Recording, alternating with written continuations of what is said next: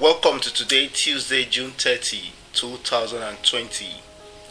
It's Open Heavens Devotional by Pastor E.A. Adeboye. We shall be looking at no relationship today.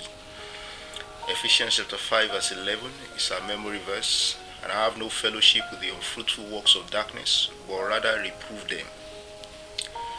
Let's read 2 Corinthians chapter 6 verse 14 to 18 as our Bible text. Be ye not unequally yoked together with unbelievers. For what fellowship hath righteousness with unrighteousness?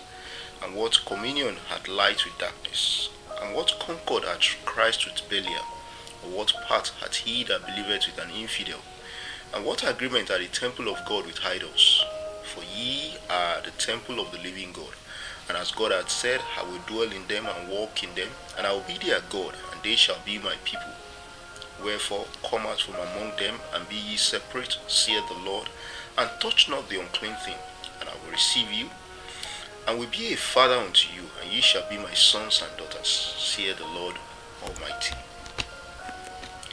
Many people, especially the youths, have fallen into temptations that initially appeared like opportunities. These temptations with very attractive salary packages, juicy offers for marriage, wonderful business opportunities, or an open invitation to travel abroad and so on. Many of these irresistible offers camouflage terrible vices like prostitution, drug trafficking, gangsterism, forgery, cultism, impersonation, and the like. God is calling out to you today, ignore the devil's offer and have no relationship with satanic agents. Christians must know that the devil's offer is nothing but well-packaged temptation. Beware of entering into any relationship with satanic agents and be extra careful with their seemingly attractive but sinful propositions. Temptation is a pressure to yield to influences that can lead one away from God and into sin. However, falling for the devil's trick to disobey God usually has devastating repercussions, as evidenced by the fall of humanity in Genesis chapter 3 verse 1 to 7. There are other examples of temptation in the Bible, but the mother of them all is that of Jesus Christ, as recorded in Matthew chapter 4 verse 1 to 11.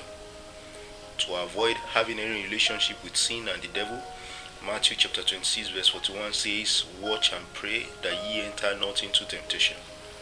Watchfulness begins with the admonition of Proverbs chapter 4 verse 23 to keep thy heart with all diligence, for out of it are the issues of life. This is what Romans chapter 12 verse 2 says, referred to as the renewing of your mind, which is best done by filling your heart with the undiluted word of God. The next level of watchfulness is found in James chapter 1 verse 26 that cautions us to keep the mouth bridled in order not to sin with our tongue. Finally, 1 Peter chapter 4 verse 7 says, "For the end of all things is at hand. Be ye therefore sober and watch unto prayer." Our prayer point for today is, Father, expose every move of the devil against me in the mighty name of Jesus. Amen. God bless you. Have a wonderful day ahead.